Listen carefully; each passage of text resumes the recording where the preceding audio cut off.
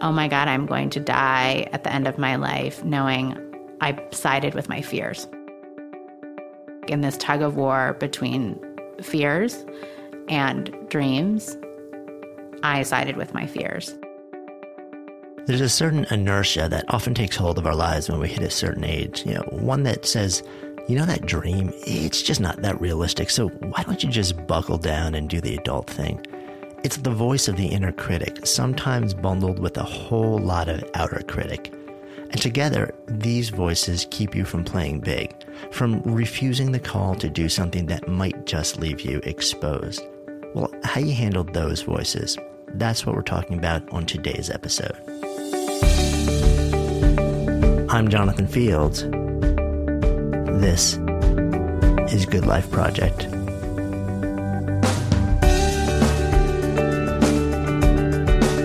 My guest today is women's leadership expert and author of Playing Big, Tara Sophia Moore. Fresh out of Yale and on her way to becoming a Shakespeare scholar and women's activist, she took an unexpected turn, heading to Stanford to get her MBA and then into a world of business where she reconnected with something that's become her calling.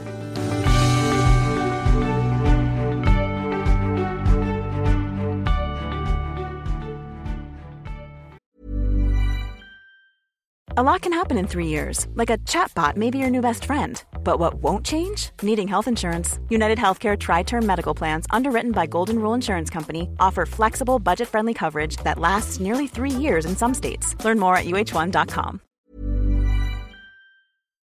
Good Life Project is brought to you by Understood Explains, a podcast that's like a beacon for parents navigating the special education system. Hosted by Juliana Urtubey, a special education expert, this season is all about individualized education plans, or IEPs. Juliana breaks down complex topics like how to tell if your child needs an IEP in a way that's easy to grasp. I checked out an episode of Understood Explains about the difference between IEPs and 504 plans, and I was struck by the balance of empathy and practical advice. It's not just about understanding the system, it's about empowering parents and caregivers to advocate for their children, which is just so important. So I've known a number of people who've had to literally scramble to figure out how to advocate for their kids when the system seemed to just make it so hard to get the support that they need and deserve. So if you're a parent navigating this world, or even just wondering if it's right for your family, I encourage you to give Understood Explains a listen. Search for Understood Explains in your podcast app. That's Understood Explains. It's like having a roadmap for a journey you didn't expect, making it a little less daunting.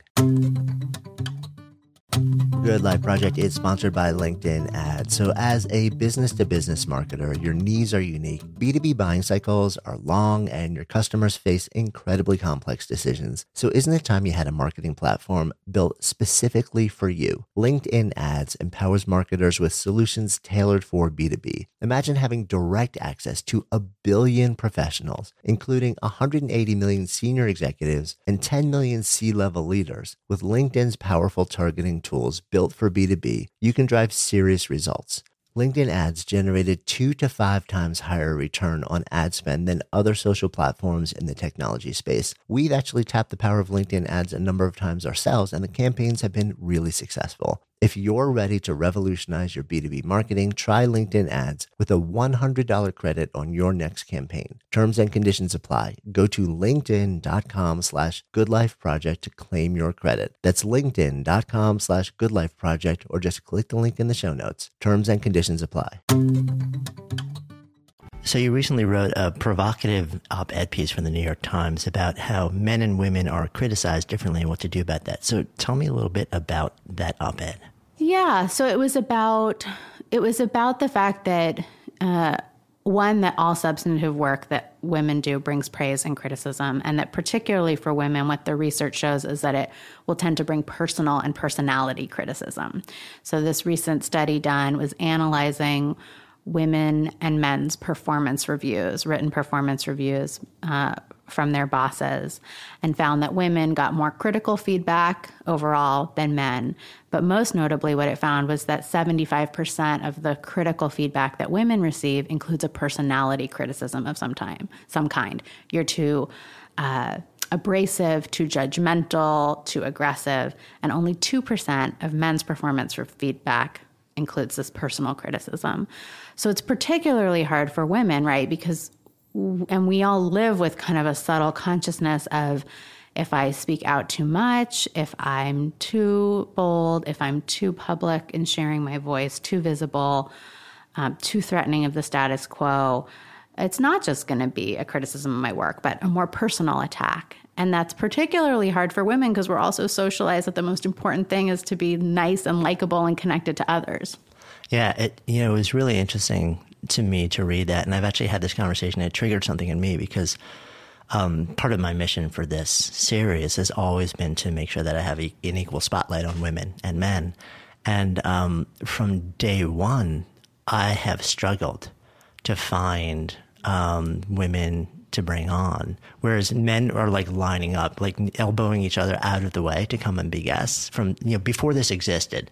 And in the early days, I kind of figured, okay, it's not proven. Nobody knows it's out there. Nobody knows we're actually doing something, on a serious level. And this is when we were actually filming the web show too. So you were visibly present. And but then it persisted, and I knew it has nothing to do with there not being amazing women and amazing stories to tell. And I got really curious about the phenomenon, what was really going on here.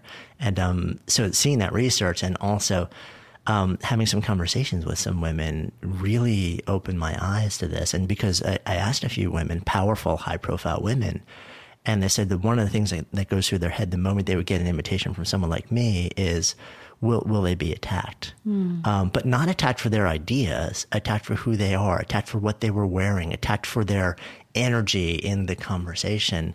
Whereas I think men don't think about those things in the vetting process nearly as much, because I guess, what I'm discovering is it's just not as much a part of our day-to-day experience in a weird way. It's not as much a part. And one thing that really surprised me when I started working with women around praise and criticism, we would get on the phone to do that part of my course, and I would be, maybe coaching someone, or we'd be in a discussion about what was the criticism they were afraid of and what felt scary about it. And I listened to their voice, and I'm like, they actually sound like they feel it, like they're about to die. Like the fear sounds like they're petrified and almost like survival, physical safety kind of like feeling. Like they're re-experiencing it while they're sharing it almost. Just something. I didn't know. I was like, this is mysterious, but why are they so afraid? And then I started thinking about women's history and how we, for most of history, really didn't have legal protection for ourselves. We didn't have, we weren't able to own financial property, so we couldn't escape a life-threatening situation with our, with $1 to get us out of there kind of thing. We didn't have political rights. And so approval was actually quite necessary for survival. Like, you couldn't just be a not liked, not accepted woman and be safe. So there's like generations of just training through environment and society. Yeah. That this is the way to be okay. Yeah. And at many parts of the world, that's obviously still going on. Many homes, sadly, that's still going on. So I do think there is this psychological legacy that now, for a lot of us, it's not true in our moment, but we kind of have to compassionately retrain ourselves. No, it's going to be okay. You can even be attacked and it's going to be okay now. Yeah. And what's interesting is, I experience that on a nonstop basis. But what's interesting about me is also almost any business, including brick and mortar companies I've had, our clientele have generally been 70% women, without that being my intention. So it's been interesting for me to experience that also. What? Not intentionally trying to build a business around women, but having that end up be the clientele and trying to figure out, okay, what's the dynamic here that people are responding to. And granted, they're in spaces where, in the yoga world or in, there's just by default, that was especially when we started, it was 80% female. In the fitness world, it wasn't, but we ended up pretty much that way. And then through just, written expression on, all sorts of basically where I've been for the last 5 years. But I want to circle back to your op-ed because you shared all this information. You shared a fact. You're like, this is the scenario. Then you also offered an opinion. Yeah. And in fact, one of the things that was mind-boggling to me, the original piece I turned into the Times had a lot more facts. And it was a very profound experience for me to see when the edited version came back, a lot of that was stripped out. And they were like, Tara, you're not writing for the magazine. This is an op-ed. What is your opinion? And as much as, everything I do in some sense is really about trying to help women just share what they believe and share their voices and get out of that good girl, good student mode that's like, I have to do my homework and back it up and prove to you how, but I had kind of fallen into that. And it was pretty profound to be like, oh, I'm actually, they're just asking what I think. Okay, got it. Got it. I don't need to go find supporting facts. That was like, whoa. Yeah. Because so not what we learn in school. Yeah, and I think that's across, again, it's this women and men thing, but I think across the board, we're freaked out about we just want to validate. Everyone's terrified of being attacked and not being able to defend your position by evidence or other people's opinions. It's like, well, I was just saying, CYA is an acronym for a reason. Yeah. But so what was your opinion? What was your advice? Because I think that's what touched off a lot. Really strong response. And some of my opinion was, about what that psychological history we were just talking about, and why women get hooked with criticism in particular, which also includes that we're so often looked at for our appearance, which sends the underlying message that how you're perceived is what matters the most and will determine your destiny, not who you are and your choices. And then I talked about what to do. So reframing feedback as only telling you about the person giving the feedback, not as telling you anything about you. And my editor, when I wrote that line in the book, she's like, do you really mean that? Don't you mean it doesn't just tell you about you? It also tells you about the person giving the feedback? And I'm like, no, I really do mean something more extreme. I truly believe feedback never tells you about you. It only tells you about the person giving the feedback. So that was one piece we talked about in the article. Also noticing what feedback, what kinds of criticism or praise affect you the most, either the criticism that wounds you the most or the praise you're most seeking, and looking for the matchup of how does that mirror what you believe about yourself. So the criticism that hurts us most usually mirrors what we fear about ourselves. The praise we're seeking most usually mirrors something we're wanting to be true about ourselves or doubting about ourselves.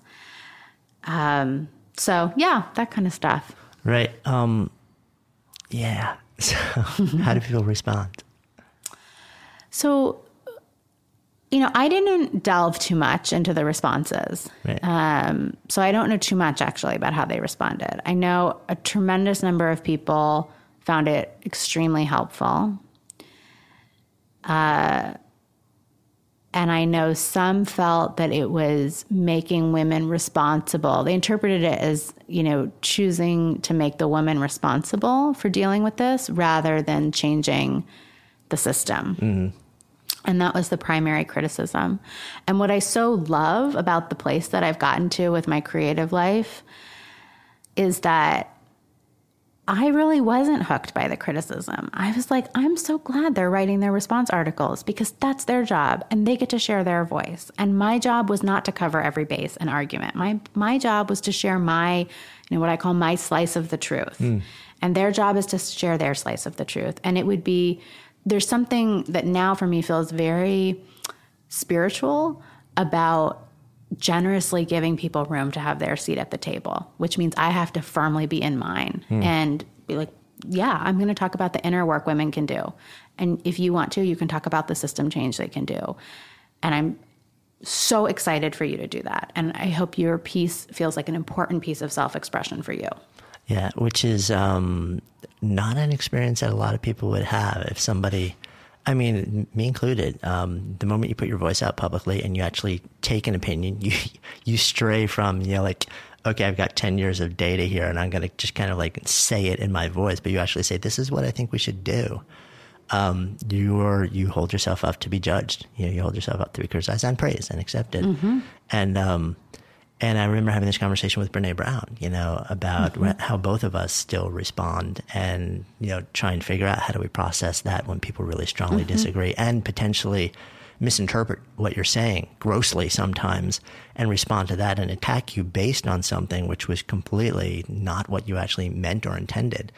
And how do you deal with that? And the sorrow of so many people not sharing themselves with the world because they're terrified of being criticized or judged when they do, and just wanting to crawl under a rock when it happens. And instead of actually developing the skills or the practices to be okay living through that process, they just shut down and they don't share their amazing gifts with everybody else. Yeah. Yeah. And it's such a complex thing, because I think about, I was someone, I had what I call a 7-year sabbatical for writing, sponsored by my inner critic. So I did not write for most of my 20s for all of these reasons. I had, been an English major at a place where the definition of like how we're going to help English majors was like, you're going to, you'll write an essay or a poem, creative writing, and then we'll like mark it up with a red pen and tell you everything that's wrong with it and expect you to go find your creative voice for the next one. And for me, that just like totally, my artist went like running, my inner artist went running for the hills. Like that was so scary.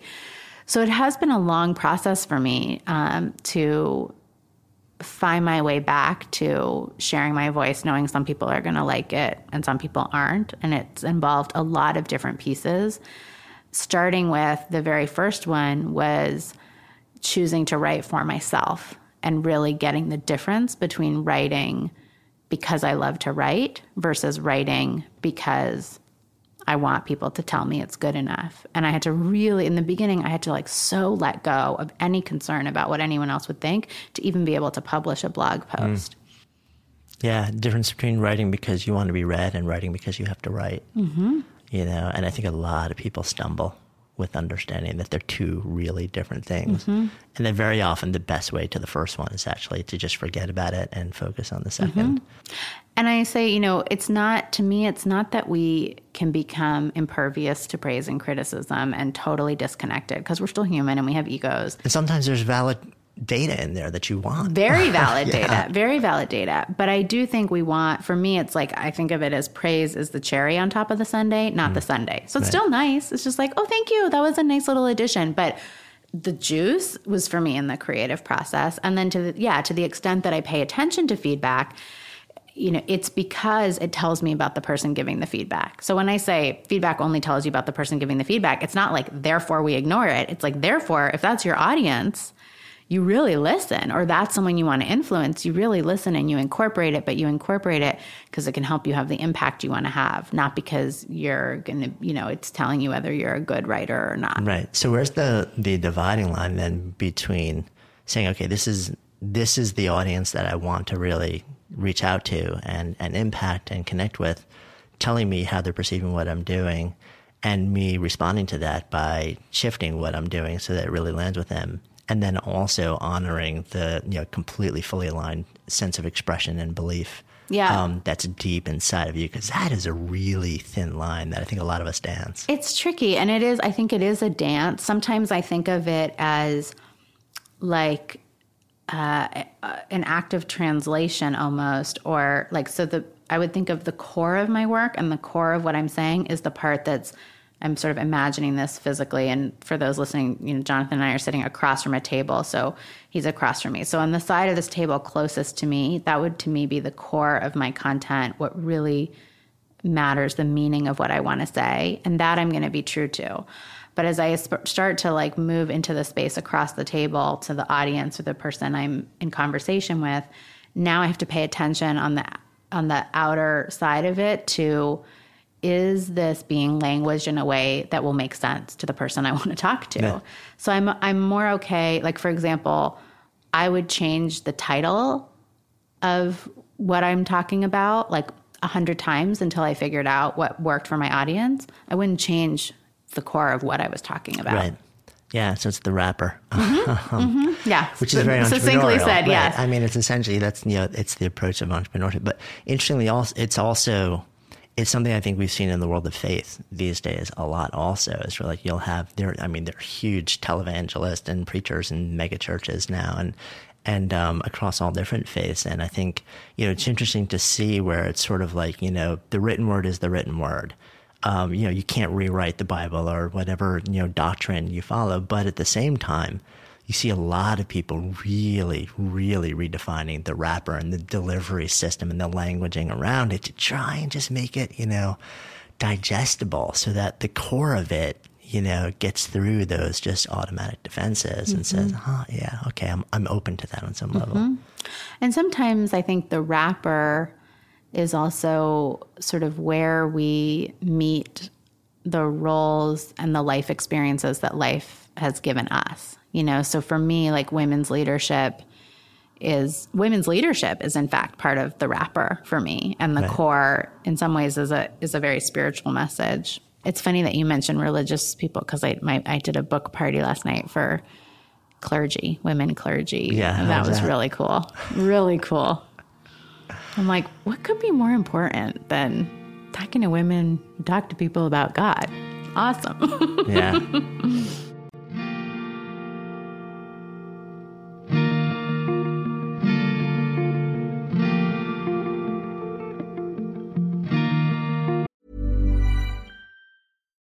Here's a cool fact. A crocodile can't stick out its tongue. Another cool fact, you can get short-term health insurance for a month or just under a year in some states.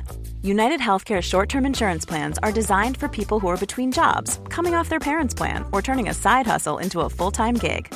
Underwritten by Golden Rule Insurance Company, they offer flexible, budget-friendly coverage with access to a nationwide network of doctors and hospitals. Get more cool facts about United Healthcare short-term plans at uh1.com. One size fits all seemed like a good idea for clothes. Nice dress. It's a t-shirt. Until you tried it on. Same goes for your healthcare. That's why United Healthcare offers a variety of flexible, budget-friendly coverage for medical, vision, dental, and more. So whether you're between jobs, coming off a parent's plan, or even missed open enrollment, you can find the plan that fits you best. Find out more about United Healthcare coverage at uh1.com. That's uh1.com. Good Life Project is sponsored by LinkedIn Ads. So as a business-to-business marketer, your needs are unique. B2B buying cycles are long and your customers face incredibly complex decisions. So isn't it time you had a marketing platform built specifically for you? LinkedIn Ads empowers marketers with solutions tailored for B2B. Imagine having direct access to 1 billion professionals, including 180 million senior executives and 10 million C-level leaders. With LinkedIn's powerful targeting tools built for B2B, you can drive serious results. LinkedIn Ads generated 2 to 5 times higher return on ad spend than other social platforms in the technology space. We've actually tapped the power of LinkedIn Ads a number of times ourselves, and the campaigns have been really successful. If you're ready to revolutionize your B2B marketing, try LinkedIn Ads with a $100 credit on your next campaign. Terms and conditions apply. Go to linkedin.com/goodlifeproject to claim your credit. That's linkedin.com/goodlifeproject, or just click the link in the show notes. Terms and conditions apply. Good Life Project is sponsored by Lexus GX. So have you ever owned something that inspired you to just up your game? For me, it was this high-end mountain bike. I love the ultralight frame, the suspension, the precision gearing, and I realized it deserved to be ridden to its full potential. So I started training harder so I could experience the joy it could give back to me. And it paid off. That bike helped me discover just new levels of performance and straight up joy. When we own exceptional things, they inspire us to do exceptional things. The all-new Lexus GX has an exceptional capability that will have you seeing possibilities you never knew existed. Its advanced technology and luxurious interior mean that wherever you go, you'll never go without. Imagine tackling rugged landscapes with the available 33-inch all-terrain tires and multi-terrain select, then unwinding with the available front-row massaging seats. This is a vehicle that inspires you to go further, to live up to its full potential. So why settle? Live up to the all-new Lexus GX, luxury beyond limits. Experience amazing at your Lexus dealer. We're talking with Tara Sophia Moore today about the voice of the inner critic and how it differs between men and women and how it plays with this concept of a calling. I grew up about an hour south of San Francisco, sort of near Stanford University.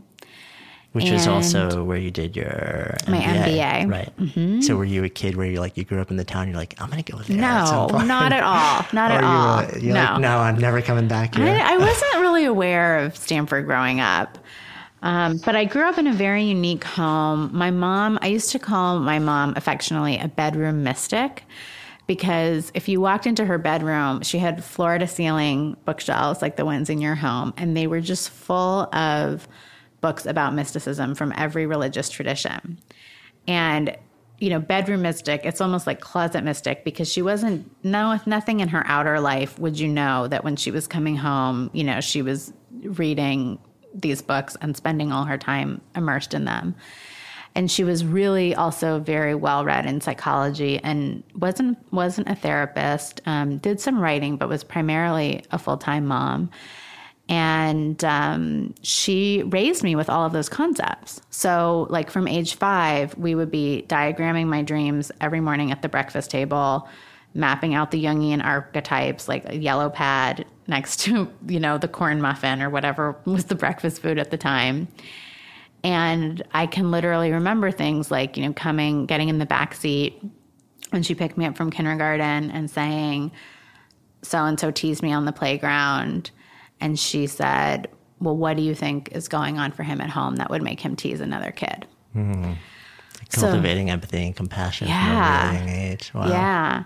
So I was raised with all this, I can remember from a very young age her being like, people are 95% driven by unconscious motivation. And it's always great if you can go to therapy and find out about some of those unconscious motivations. So I was raised with all these personal growth topics and I took to it, and I loved going to the New Age bookstore after school, and reading. And I found that those are actually... all that stuff is totally comprehensible in childhood and adolescence, and are really great tools for navigating adolescence, especially. So there was that going on. And then at the same time, school was really valued in my house. And so I had this other world that was like very left brain, very rational, was in conflict with a lot of the things I was learning from these spirituality and psychology books. So that was really confusing for a while. So what did you end up, when you went to college, what did you do your undergrad? I did my undergrad at Yale in English literature. And I had thought I would major in psychology because I thought, well, that's where I'm going to pick up all this reading. Right, because I'm thinking from the upbringing, I'm like, oh, this is like a psychologist in the making. Yeah. So I went to the psychology class. Yeah. It's like one or the other. I went to the psychology class thinking I would major in psychology, and we got like the big hardback psychology textbook. And I went immediately to the index to look for Carl Jung because I had grown up reading him. He was one of the greats. And he wasn't in the index. He wasn't even in the index. So then I went to look up Freud because my mom had talked to me a lot about Freud too. And Freud wasn't in the index. And I went to the professor and I'm like, I don't get it. Like, is there another textbook coming? Like, who are we going to read in Psych 101? And he said, no, we don't read them in psychology anymore because psychology is a social science and they didn't approach their work with a scientific method. And the only place that you'll find Freud or Jung taught anymore in the university is in the literature department. And I took the psychology class and I found that it felt like we were only talking about minutia and talking about the most basic and oversimplified version of a human being. And then I was taking some English classes and it felt like in the discussion of the characters and the stories, a much more complex conversation about human life was happening. And so that's why I became an English major. And then I fell madly in love with Shakespeare. Like, I actually fell in love with Shakespeare. And some people may have heard of Harold Bloom. Do you like Harold Bloom? He's a literary critic, very famous literary critic and Shakespeare critic. So I worked for him for a while during college and spent almost like all of my last 2 years of college studying and writing about Shakespeare. I lived in Stratford. So what was it about that drew you in? I mean, the genius, the poetry, the the genius of the writing and the genius of the puzzle of it and the psychology of it and working with all of that. So where do you go from there? So, right. So then I have a lot of papers right? about Shakespeare in drawers. Right. You're like, you're completely hireable right now. Right. Completely hireable. Any company that needs analysis of all of Shakespeare's comedies, I got it. And but let me ask you another question also, because you're going to Yale, right? Like big school, cool school, like a lot of different things that you could do there. And you're pursuing something a very narrow slice that clearly is massively lighting you up, but also probably clearly, it's going to be a little bit challenging to find a way to, earn the sort of Yale-worthy living when you get out. What's going on in your head or in the people around you at this time? I really, I honestly wasn't thinking about that. I was not raised. Interestingly, one of probably the gender biases in my home when I was growing up was sort of like, girls don't have to think about what's going to make money. So my parents never talked to me about that. They were like, what's the why there, by the way? First, why that was the bias and why they never talked to you about it? Probably because that was their model. Like my mom had been a full-time mom. My dad had been the breadwinner. And I think there was also a little bit of like you shouldn't have, like the girl shouldn't have to. That's a guy's job to do that. So they hadn't talked to me about money, but they had really encouraged me to follow my interests and passions. So it wasn't in my radar like I have to find the thing that's going to make money. It was sort of like that'll work itself out. And my attention just wasn't there, even though I knew I was going to have to support myself when I graduated. But I also, when you're 22, like my version of support myself was like, if I can find something that will pay $22,000 a year, right? And my first job, then I'll tell you. So what I ended up doing was I was already very interested in women's issues and how women's voices were missing in the world. And as an outgrowth of some things that I had been involved in at Yale, I teamed up with a classmate of mine and one of the rabbis at Yale, and we started a project creating 2 anthologies of Jewish women's writings about Passover, which is one of the Jewish holidays, and sort of bringing women's voices back where they were missing. And so we essentially incorporated that project under a nonprofit and raised funding for it and supported ourselves with the $22,000 a year, whatever that we needed. And we did that, and those books were published. And that project, I started to understand as sort of a social venture and started to get interested in the world of social entrepreneurship, that, you could build things in the world that would enrich the world in some way. And I just loved any kind of entrepreneurial process. That had sort of always been a part of the way I'd done things. I was always, one who liked to create things, not manage them. So when the books finished, I was really lost and floating because I was like, I did these books. They were very, the project was very successful. And I literally, a year later, was looking at psychology graduate school programs, like funky hippie psychology graduate school programs, poetry MFAs, because I had also been writing poetry all this time. And then a friend Which doesn't sound all that different from the funky graduate right. psychology programs. And then a friend said to me, you should really check out Stanford Business School's website. I was like, okay. So I went to the website, and the website said, change organizations, change lives, change the world. And I was like, that's what I want to learn how to do. I didn't know there was a graduate school program for that. And you could read their whole website, and there was no language about business. And I looked at it, and I just immediately knew this is what I'm doing next. And it was a very clear click. And I, I'm not someone who ever thought of myself as a quantitative person. I had to start studying for the GMAT, which has this math on it. And so I did that, and I went to Stanford Business School, which, I obviously had an unusual background. Yeah, I'm wondering what the admissions officers were like. Well, let's see. She's got a lot of time studying and reviewing Shakespeare. They're like, well, we're not admitting anyone else who just finished doing a feminist anthology, so why not her? Perfect. But I think they saw it was an entrepreneurial kind of social venture, and they were trying to diversify the student body. So I did that, and I found out that there was a lot else to business school than learning how to change lives and change the world, that was part of the marketing, part of what went on there, but a lot else went on there.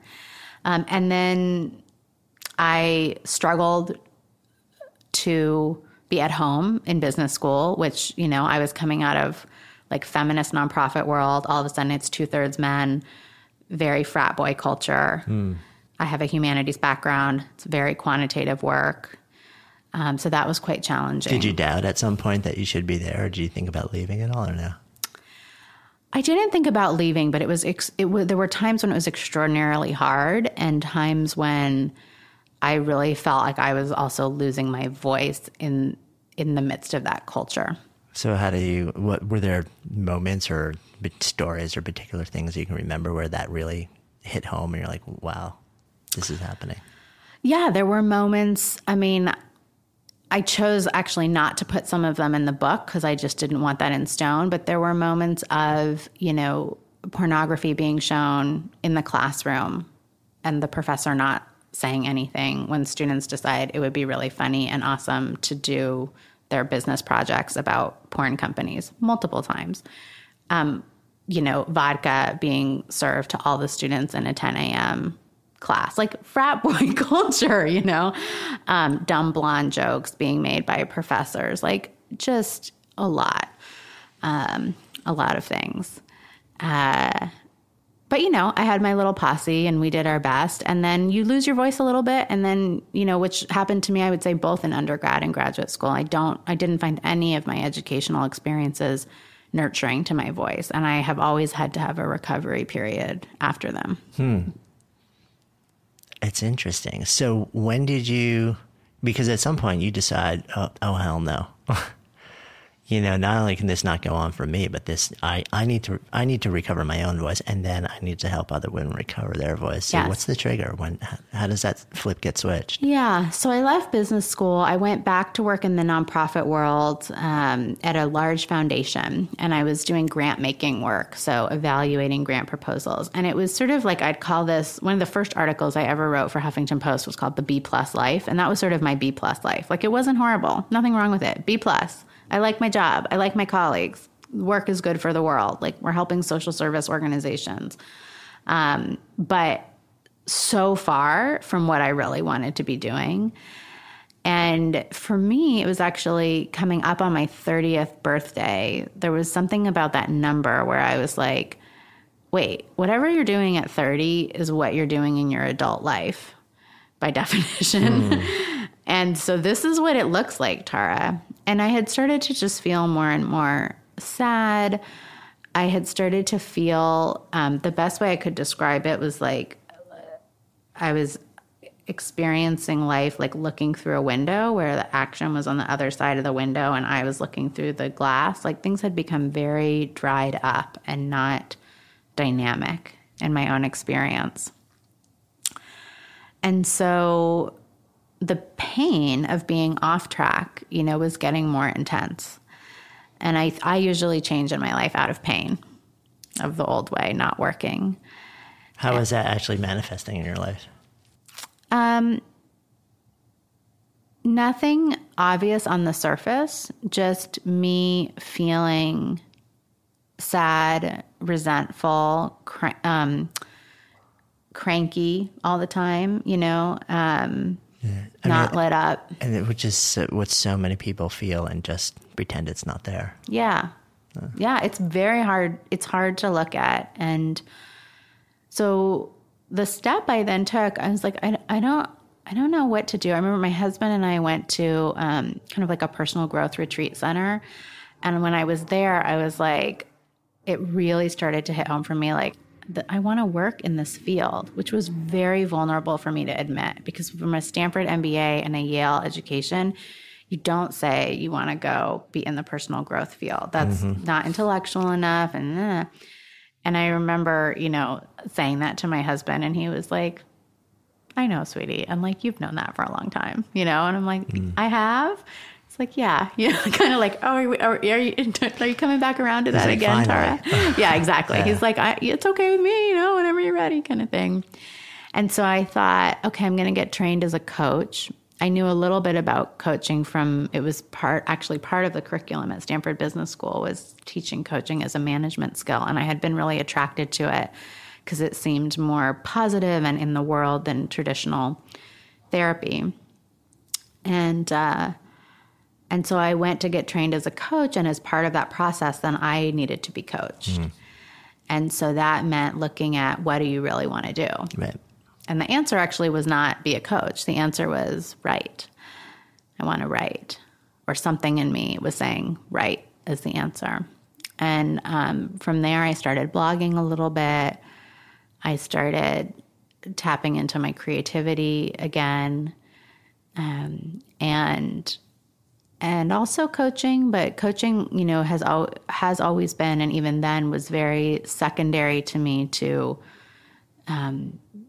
the creative process of writing and of formulating content. Good Life Project is sponsored by Lexus GX. So have you ever owned something that inspired you to just up your game? For me, it was this high-end mountain bike. I love the ultralight frame, the suspension, the precision gearing, and I realized it deserved to be ridden to its full potential. So I started training harder so I could experience the joy it could give back to me. And it paid off. That bike helped me discover just new levels of performance and straight up joy. When we own exceptional things, they inspire us to do exceptional things. The all-new Lexus GX has an exceptional capability that will have you seeing possibilities you never knew existed. Its advanced technology and luxurious interior mean that wherever you go, you'll never go without. Imagine tackling rugged landscapes with the available 33-inch all-terrain tires and multi-terrain select, then unwinding with the available front-row massaging seats. This is a vehicle that inspires you to go further, to live up to its full potential. So why settle? Live up to the all-new Lexus GX. Luxury beyond limits. Experience amazing at your Lexus dealer. Imagine the softest sheets you've ever felt. Now imagine them getting even softer over time. That's what you'll feel with Boll & Branch's organic cotton sheets. In a recent customer survey, 96% replied that Boll & Branch sheets get softer with every wash. Start getting your best night's sleep in these sheets that get softer and softer for years to come. Try their sheets with a 30-night guarantee. Plus, get 15% off your first order at bollandbranch.com. Code BUTTERY. Exclusions apply. See site for details. So it was coaching almost in a way your laboratory to have stuff to write about? Exactly. Laboratory to see what works, what doesn't, you know, what only works for a small segment of people, what seems to work for most. So what lights you up more, the outcomes that you actually experience as a coach, or the input that you get to your expression and writing engine by coaching? Definitely the input, which so is why I'm so similar in that way. And I don't coach anymore. You know, I coached for about 2 years. And then once I felt like, wow, I'm seeing there's a process I'm taking people through that is getting consistent results that they find really powerful, then I turn that into a course. So I also much prefer a teaching mode, even a very interactive mode. And that became the Playing Big program. So I like to coach now as an element of teaching, but totally not my sweet spot. Yeah, you and I are so similar in that way, in that I did it for a couple of years on and off. Not traditional coaching by any means. I'm more like a tough love entrepreneurship coach, but it's like, suck it up. Must you whine so much? Yes, it's hard, really hard. Right. I too have noticed it's hard. Welcome to the club. Yeah. Remember when you signed up for this, right? But for me, it was the same thing. It was like, I discovered really late, much later than you, that actually writing is a part of me. And but I also discovered that I need a lot of input. I need to experience the world, and through my own engagement with it, and through working with other people who engage in different ways, to have that data come into the expression engine so that it can come out in some other form. And so for me, it was always about that too. And teaching is a huge love of mine as well. Exactly. But coaching has never really been. I know some people who love it. They're drawn to it. They just can't wait to do it. But it's never. And been I my find thing. the best coaches I know hate blogging, hate having I to would have agree any with kind that. of platform in the world. Like, they are all about what happens in that moment, and they're all about the space they create for other people. Yeah. So I just like to then, I have my, my little posse of friends that are like these brilliant coaches who are so invisible in the world, and I just like to funnel as many people to them as I can. I have the same thing. I have a resource list. I got my 3 coaches who I send people to, this and that, and people are like, don't you do this? I'm like, no. I know amazing people, and we've actually, now that with what we're doing, now we have a whole faculty. So now I actually just bring them onto our faculty. So it's amazing. I get to play with them, and but I just get to do the stuff I love to do, and they get, they have the stuff that they love to do. So, and you're such a gifted writer. I love your writing. Thank you. I appreciate that. I'm still consider myself very much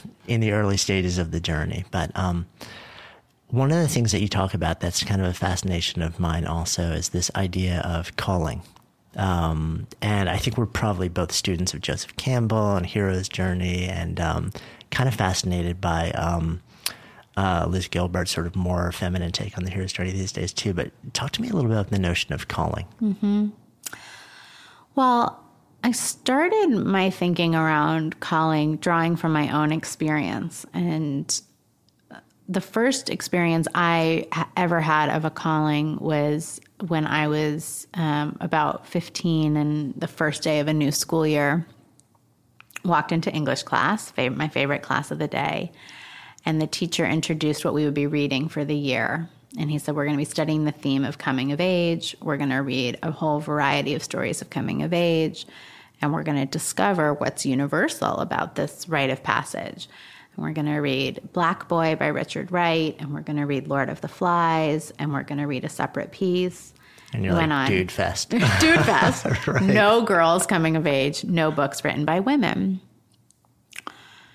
So what was interesting was like a fire really got lit in me where I really wanted to fix that and change it. And I was able to go over to the teacher after class. And you have to imagine at this time, I'm like a smoking, Red Hot Chili Peppers loving, like full on in my rebellion, trying to not get good grades. Not, and went to the teacher and said, there are no books by women, and it seems like there should be. And he said, well, we don't have the money for new books. It's a public school.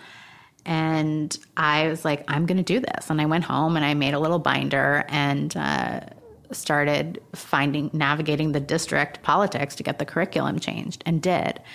And it was absolutely an experience of, this piece of work is yours to do, this piece. And I had a sense of assignment. At 15 too. Mm-hmm. Mm-hmm. And then when it was done, it was done. And so the way I think about callings now, it's very much that. I think they usually show up in one of 2 ways, either when we get a vision of how something in the world could be different, like a persistent vision that won't leave us alone, or when we have a particularly vivid frustration or pain about the status quo, some piece of the status quo. And that's telling us something about what is our slice of our piece of all the needs and brokenness in the world to help fix. And sometimes a calling is a calling to a 20-year career. Sometimes a calling is a calling to help this person in your community and not that person. I think that's where a lot of people get tripped up also, because they intertwine the word calling with life purpose, which is such a loaded term. I'm not a fan of that term, to be honest. Even though it's huge in the personal growth world these days, I'm a bit of an outlier. I kind of have the Steve Jobs approach to that. I'm like, what? Most people aren't going to be able to connect the dots until they're pretty far into life and looking back. And most people actually will never actually even bother trying. But the notion of calling not having to be the identical thing to this, overwhelming and forever lasting life purpose, just like, this is a moment in time. Maybe it lasts a month until we get this job done. Maybe it lasts a couple of years. Maybe it does end up lasting in some way forever.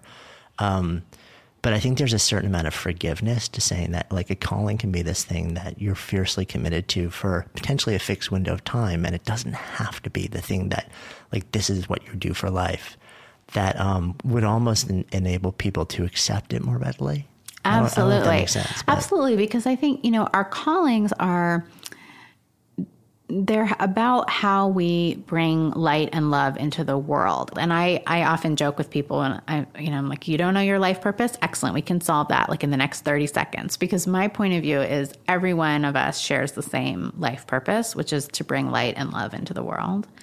And then on top of that fundamental layer, we each have different expressions of how we're going to bring light and love into the world, and that changes with our circumstances, right? Like when you're a graduate student, you have different kinds of opportunities to bring light and love into the world than when you're a professional, than when you're a grandparent. So to me, the realm of callings is all about how we make manifest that bringing light and love into the world in the very fluid, changing circumstances that we're presented with. And changing external circumstances, but also internal, like life cycle. Yes.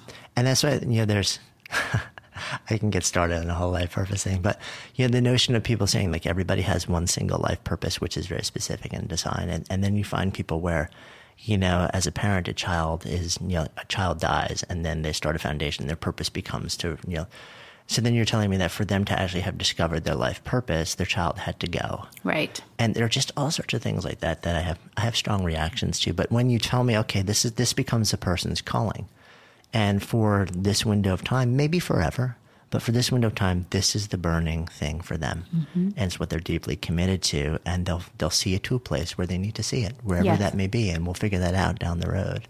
And it's too easy for our inner critics to manipulate the idea that we need one calling and then use that as an excuse to wait on doing anything. I think that stops so many people from acting because they're like, nah, I'm not sure that's it, so I can't really invest all of my energies in it. Yeah. No. Right. We don't want to go down that road. We're on the same page with this stuff. What do you most want women to experience in the world now that you think that they're not fully experiencing? The power and impact of their own voices. Yeah, I think that, the phenomena that really started me doing all this work was feeling like I was surrounded by brilliant women whose voices were not getting out in the world, and brilliant women who were not fully sharing their voices, like those that you're talking about that are turning down the opportunity to come speak here because they don't think they're qualified enough, because they're insecure, because they're afraid of the criticism, because of all of those fear and inner critic voices.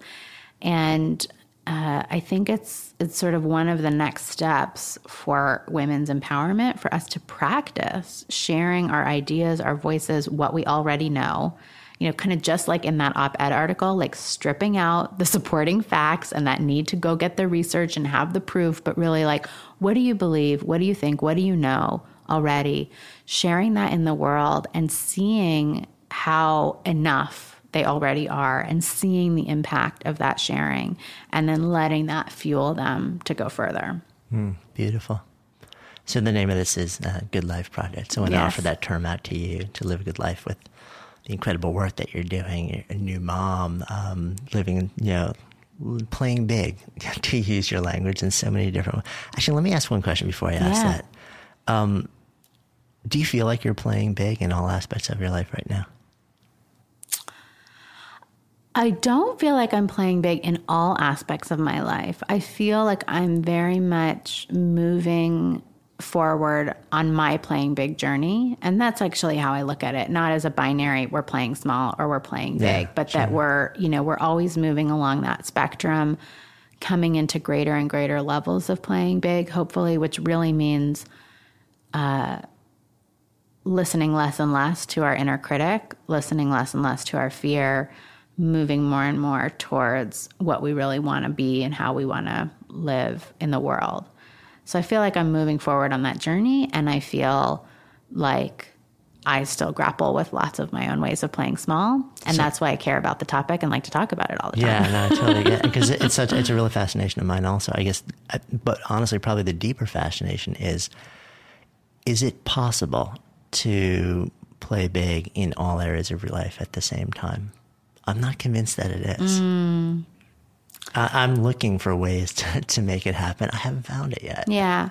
Well, I think, there's the world's definition of playing big, which is... and I think it's probably a good idea to sort of break down what we actually mean by that. So by the world's definition, like, are you being uber successful and, getting the 5 gold stars in your fitness regime, your family contribution, your, uber successful career, right? Your philanthropy, like, can you be excellent in what would look like excellent in the world's terms all at the same time? I think that's probably really hard.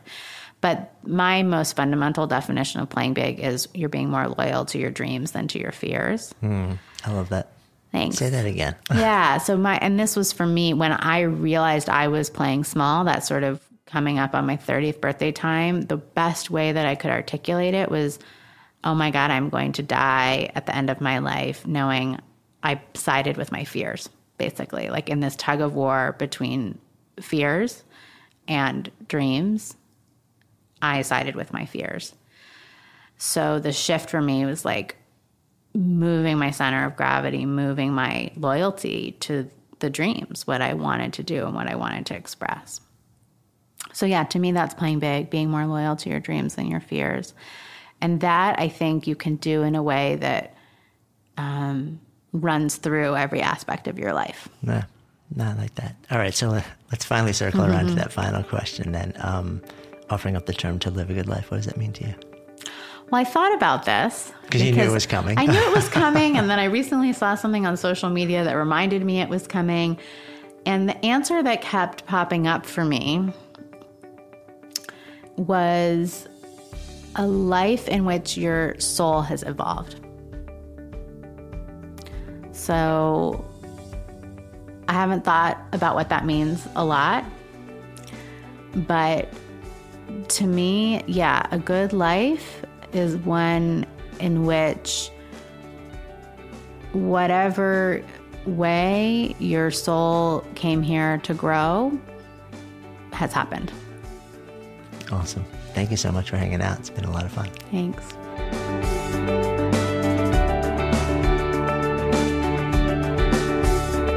Thanks so much for listening to Good Life Project. If you enjoyed this episode, I'd be so grateful if you'd share a quick review over on iTunes. It helps us get the word out to more people and make a bigger difference in the world. And hey, while you're there, please be sure to subscribe so you never miss an episode. And if you'd love to know more about how we can help you live your best life, check out our upcoming events and courses at goodlifeproject.com. I'm Jonathan Fields, signing off with gratitude.